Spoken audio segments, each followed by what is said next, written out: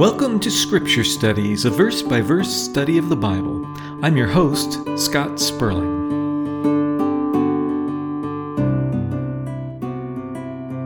Today we'll be having the second part of our study of Romans chapter 8, verses 29 and 30. So grab your Bible, sit back, and open your hearts and minds as we study the Word of God together.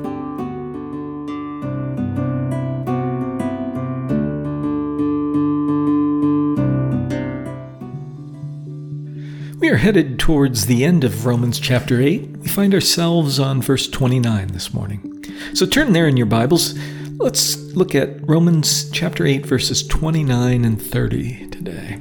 This is actually the second part of a study of those verses. Last week we talked about more general themes brought up by these verses. Today we'll look at the text of the verses in detail. As we have discussed over the last few studies, starting with verse 29, Paul looks at things from God's point of view, whereas in the chapters preceding Romans 8:28, Paul spoke about justification and sanctification from a human point of view. From a human point of view, we make choices which affect our ultimate destiny. We choose to place our faith in Christ, which leads to our justification. We choose, with the help of the Holy Spirit, to be servants of God rather than slaves to sin, which helps us along in the process of sanctification. Now, let's see what all of this looks like from God's point of view. Let me read verses 29 and 30, and then we'll dig into them. Romans 8, verses 29 and 30, quote, "For those God foreknew, he also predestined to be conformed to the image of his Son, that he might be the firstborn among many brothers and sisters. And those he predestined, he also called. Those he called, he also justified. Those he justified, he also glorified." Unquote. These are amazing and extremely significant verses. They teach us, first and foremost, that God is intimately involved in his creation in general and in the lives of his people specifically. God is not a God, as many believe, who just wound things up and let her rip. No, God is, as I said, intimately involved in all aspects of his creation, and specifically at work in the lives of his people. And the amazing thing is that God's interaction with us really began before we even existed.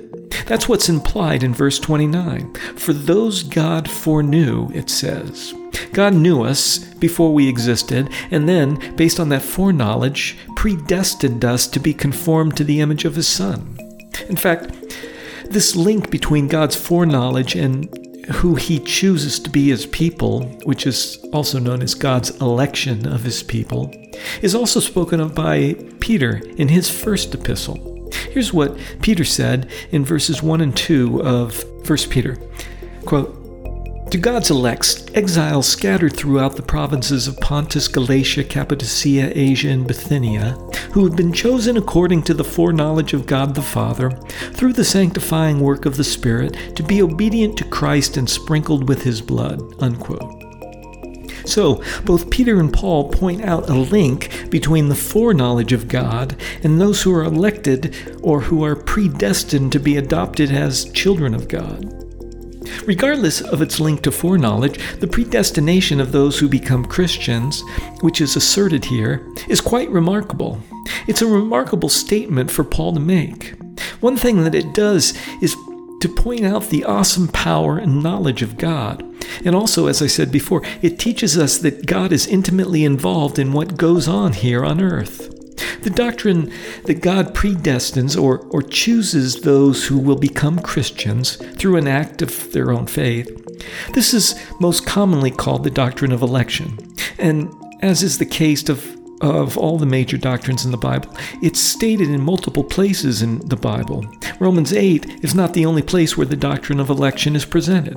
Let's look at a few. We previously looked at 1 Peter chapter 1, where we saw that Peter agreed with Paul in tying God's foreknowledge as being a factor in the choice of whom God elects to salvation. In a beautiful passage in the book of Ephesians, Paul speaks again of God's choosing us for salvation. Let's look at Ephesians chapter 1, verses 4 through 6. Quote, "For he chose us in him before the creation of the world to be holy and blameless in his sight. In love, He predestined us for adoption to sonship through Jesus Christ, in accordance with His pleasure and will, to the praise of His glorious grace, which He has freely given us in the one He loves." Unquote. The doctrine of election is implied also in a passage in Acts. In Acts 13, Paul and Barnabas were preaching to Jews in a synagogue in a town in Turkey. Pisidian Antioch was the town. And then they left the synagogue, and people wanted them to speak more, and so they did, and ended up speaking to many non-Jews as well. Here's what Luke records in Acts chapter 13, verse 48, quote, "When the Gentiles heard this, they were glad and honored the word of God, and all who were appointed for eternal life believed." Unquote. So here we have the act of faith shown by some of those who heard the preaching. We have that act of faith tied to God's appointment of them to eternal life. So you have here Paul preaching, many heard, not all responded by faith, but the ones who did respond by faith were the same ones whom God appointed long ago to eternal life. Now, as we discussed in the last study, these are difficult concepts for our small heads to wrap themselves around. It's difficult for us to reconcile God's election of individual believers to salvation, something that He did, as it's testified to in Scripture, long ago. It's tough for us to reconcile that with the fact that we are told to believe in the Lord Jesus Christ in order to be saved. We view, as humans, the choice to believe in Christ as an act of free will, an act that we, as humans, choose to do. And as we discussed last week, though through the lens of our finite and very limited human intellects, these concepts may seem to be contradictory, the Bible affirms in many places, as we have seen, that they are not contradictory. And so we have to take that on faith. And as I said last week, the best way that I have come up with to, shall we say, deal with these doctrines in our day-to-day lives is to let God be God and let humans be human. Because we are humans, and our experience as humans is that we make choices in our day-to-day lives, we need to continue to strive to make the correct choices as we live. If God, in His sovereignty, has somehow arranged things to make it easier for us to make the correct choices, such that that choice is somehow predestined, well, that's His business. As a human, I still need to make the correct choice. So the bottom line is, let God be God, and let humans be human. As a person, I will live as if I have the free will and duty to make the correct choices. As a believing Christian who believes that the Bible is the Word of God, I have faith that, even though I'm living my life as if I have a free will to make the choices that I make, yet I believe that God is sovereign over everything and that He works things according to His purposes. That's how I reconcile these two seemingly irreconcilable concepts. What you don't want to do is to go overboard in one direction or the other. When hearing about God's sovereignty and election, there are some who say, well, if God is sovereign and He has predestined who will become Christians or not, well, then that means I should just sit here and not do anything because God will force the matter anyway. By living by that philosophy, you're overweighting the teaching about election and ignoring the myriad of places in the Bible where it is taught that we, as humans, do need to make choices in our lives, and that we do have the free will to make these choices. We're told in Acts 16 that if we believe on the Lord Jesus Christ, we will be saved. In Romans chapter 10, we're told that if we confess with our mouths that Jesus is Lord and believe in our hearts that God raised Him from the dead, then we will be saved. In John 3, we're told that God so loved the world that He gave His only Son so that whoever believes in Him will have eternal life. That faith, that act of believing, is a choice that we make as humans, whether it was predestined or not. It's still a choice as a human being living in this place in time and space. It's a choice I must make. Peter reconciles these concepts beautifully and tells us how to live our lives in light of the doctrine of election. Here's what he says in 2 Peter chapter 1, verse 10. Quote, "Therefore, brethren, be even more diligent to make your call and election sure. For if you do these things, you will never stumble." Unquote. As I said, this is a beautiful reconciliation of these concepts. Paul affirms the doctrine of election, and yet, personally, he tells us to live our lives such that we, quote, make that election sure, unquote. Prove it in our lives by the choices that we make, that indeed we are the called of God. Let God be God and let humans be humans.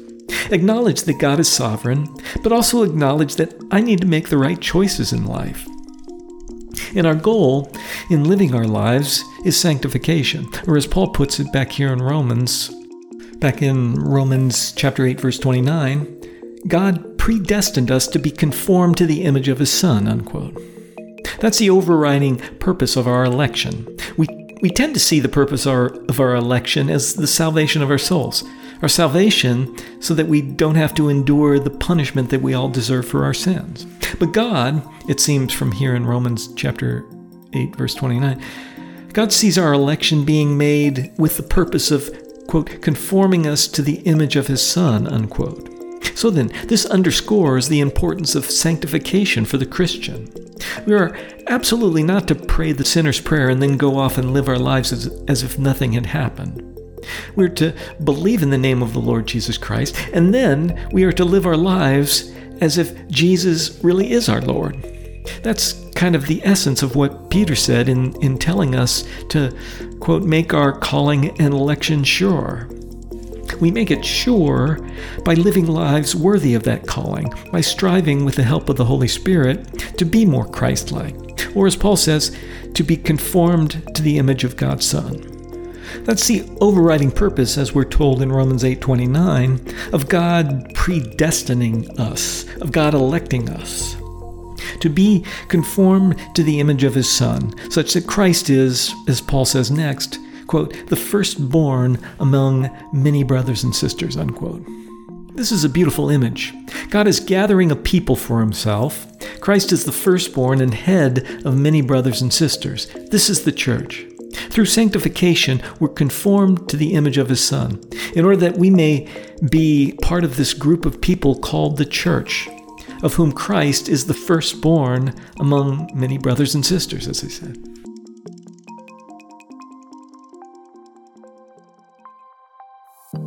Paul continues in verse 30 by giving us an outline from God's point of view of the whole process that we go through as Christians. Let's read Romans chapter 8, verse 30. Quote, and those God predestined, he also called. Those he called, he also justified. Those he justified, he also glorified. Unquote. In verses 29 and 30, we have 5 verbs, which are 5 stages that outline, from God's point of view, the sequence of events for all Christians. We're foreknown, predestined, called, justified, and glorified. Some scholars call these the 5 golden links, because they are links in a strong chain which can't be broken. James Stifler, an American theologian from the late 19th century, described them beautifully as, quote, 5 golden links connecting God's gracious purpose in the eternity past with its consummation in the eternity to come, unquote. God's purpose for us began long, long ago with God's foreknowing of us. It will ultimately lead in the future to our glorification by God. Many see here in these verses a proof text that the salvation of Christians is assured.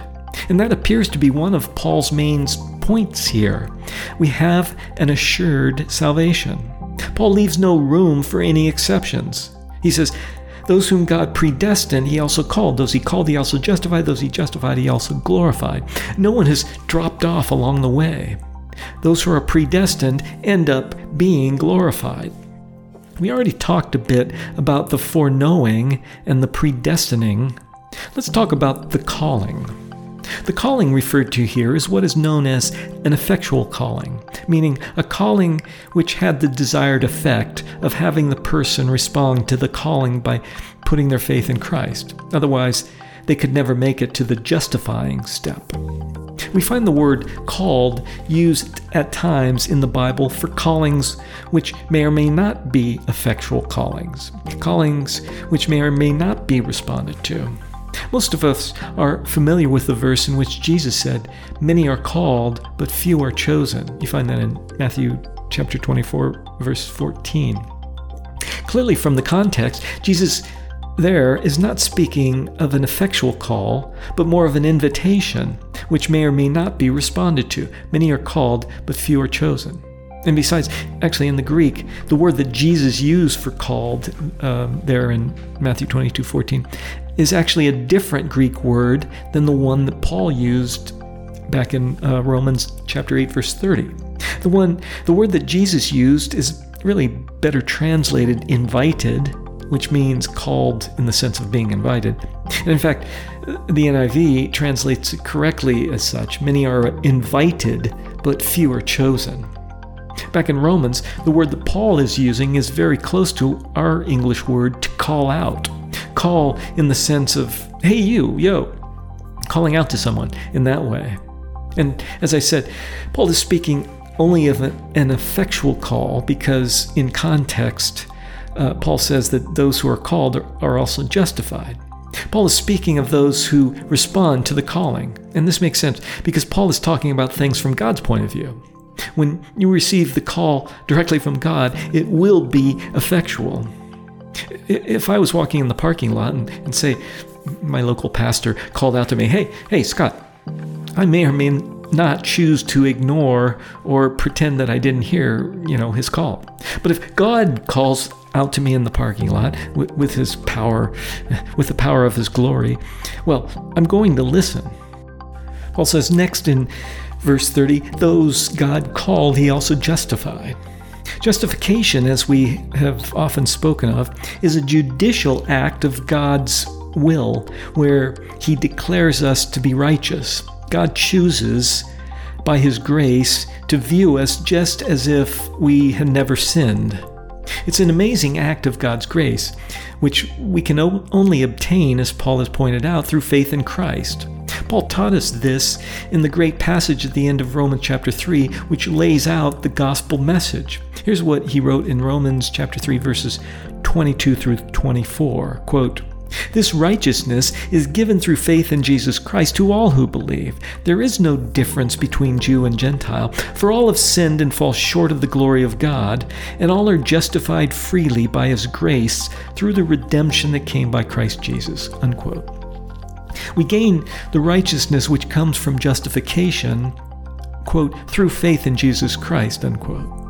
So it's interesting here in Romans chapter 8, verse 30, as I said, Paul is looking at things from God's point of view and listing the actions of God. He's leaving out the actions that we take. We see that God foreknew us and then predestined and called us, but then we need to respond to the calling by having faith in Christ. And then this brings about God's act of justification. So then we have the actions of God in verse 29 and 30. First, God foreknew us. And then God predestined us. We aren't really involved in the matter yet, for we don't even exist yet. And then we have the key step of God calling us. This is the first step in which we are directly involved. We receive the call of God and we respond to it, because it's not just your pastor who's calling you, it's God who's calling you by the power of the Spirit. We respond to the call with faith. That's our response to that call. Here in Romans 8, Paul doesn't list faith as a part of the 5 golden links because, as I said, he's listing the actions from the point of view of God in Romans 8. But we know from other places in Romans and throughout the New Testament, as a matter of fact, that our act of faith in Christ precedes God's act of justification. So faith in Christ is our response to God's call. This results in God's act of justifying us. And then after justification, there's another thing that we need to work on before we are glorified, and that's sanctification. Again, Paul doesn't mention that here in the list in Romans 8, verses 29 and 30. It's not one of the 5 so-called golden links, because it's something that we need to work on, we humans, though we do have the help of the Holy Spirit in this. After we're justified, we as Christians go through the sanctification process, the process where day by day we work to become more Christ-like. And though Paul doesn't mention sanctification as one of the 5 golden links, Paul actually does refer to the process of sanctification in verse 29, where he says, "For those God foreknew, he also predestined," and here's where sanctification comes in, "to be conformed to the image of his Son." A large part of being conformed to the image of Christ is the process of sanctification. That's our work here on earth after we are justified, striving to be conformed to the image of his Son, striving to be more Christ-like as we live here on earth.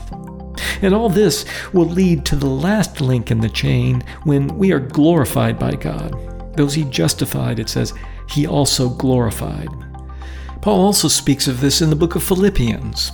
And it turns out that our glorification is also a part of being conformed to the image of Christ. Let's look at Philippians chapter 3, verses 20 and 21, where Paul says, quote, "But our citizenship is in heaven, and we eagerly await a Savior from there, the Lord Jesus Christ, who by the power that enables him to bring everything under his control will transform our lowly bodies so that they will be like his glorious body." Unquote. So that's the ultimate fulfillment of being conformed to the image of Christ. When at our resurrection, our bodies will be transformed so that they are like Christ's glorious body. And we don't know exactly what that means or exactly how our bodies will be changed, but I'll find that out later. By the way, Paul doesn't change the verb tense for the last act of glorification. Notice that Paul says that we are justified, and then he says we're glorified, speaking as if the glorification had already occurred. And that is to say that, as far as God is concerned, it already has occurred, even though we ourselves haven't experienced it yet. God has already seen it, though it hasn't happened for us yet. We are glorified, and that is part of the assurance that we have of our salvation. So, those are the 5 golden links. God foreknew us, and those he foreknew, he predestined, and then he called, and then justified, and then glorified. How can one not, after hearing this, just say, "Praise the Lord"? What a blessing. And that's the effect that this passage should have on us. It is so great that God himself has already laid all of this out for us. It's an incredible blessing that we can forever rest in. We don't have to look over our shoulders and wonder, am I still a child of God? Am I under his protection? Am I still on my way to glory? It's already been determined. The primary reason that Paul is teaching us all this stuff about God's foreknowledge and predetermination of these things was not to confuse us or to tie our minds up in knots. That wasn't the purpose of this teaching, though it does have that effect on many people. No, the primary purpose of this teaching is to give us comfort, to give us an assurance that our salvation will occur. It's already been predetermined. And for that, we should praise the Lord. And moreover, we should live our lives in great confidence of these things. And that's how Paul ends the chapter. He ends with this great passage on the confidence that we should have moving forward as we live our lives as Christians. Let's read that great passage to end things today, and we'll look at this passage in detail in our next study. Let's read Romans chapter 8, verses 31 through 39. Quote, "What then shall we say in response to all this? If God is for us, who can be against us? He who did not spare his own son, but gave him up for us all, how will he not also, along with him, graciously give us all things? Who will bring any charge against those whom God has chosen? It's God who justifies. Who is he that condemns? Christ Jesus who died. More than that, who was raised to life, is at the right hand of God and is also interceding for us. Who shall separate us from the love of Christ? Shall trouble or hardship or persecution or famine or nakedness or danger or sword? As it is written, for your sake we face death all day long. We are considered as sheep to be slaughtered. No, in all these things we are more than conquerors through him who loved us. For I am convinced that neither life nor death, neither angels nor demons, neither the present nor the future, nor any powers, neither height nor depth, nor anything else in all creation will be able to separate us from the love of God that is in Christ Jesus our Lord." Unquote. Wow. What can you say after that? That's a great passage. And again, we'll immerse ourselves in it in our next study and let it wash over us completely then.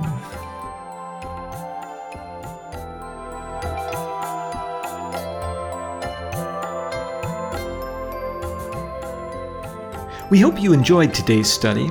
If you're interested in other studies in this series, visit scripturestudies.com.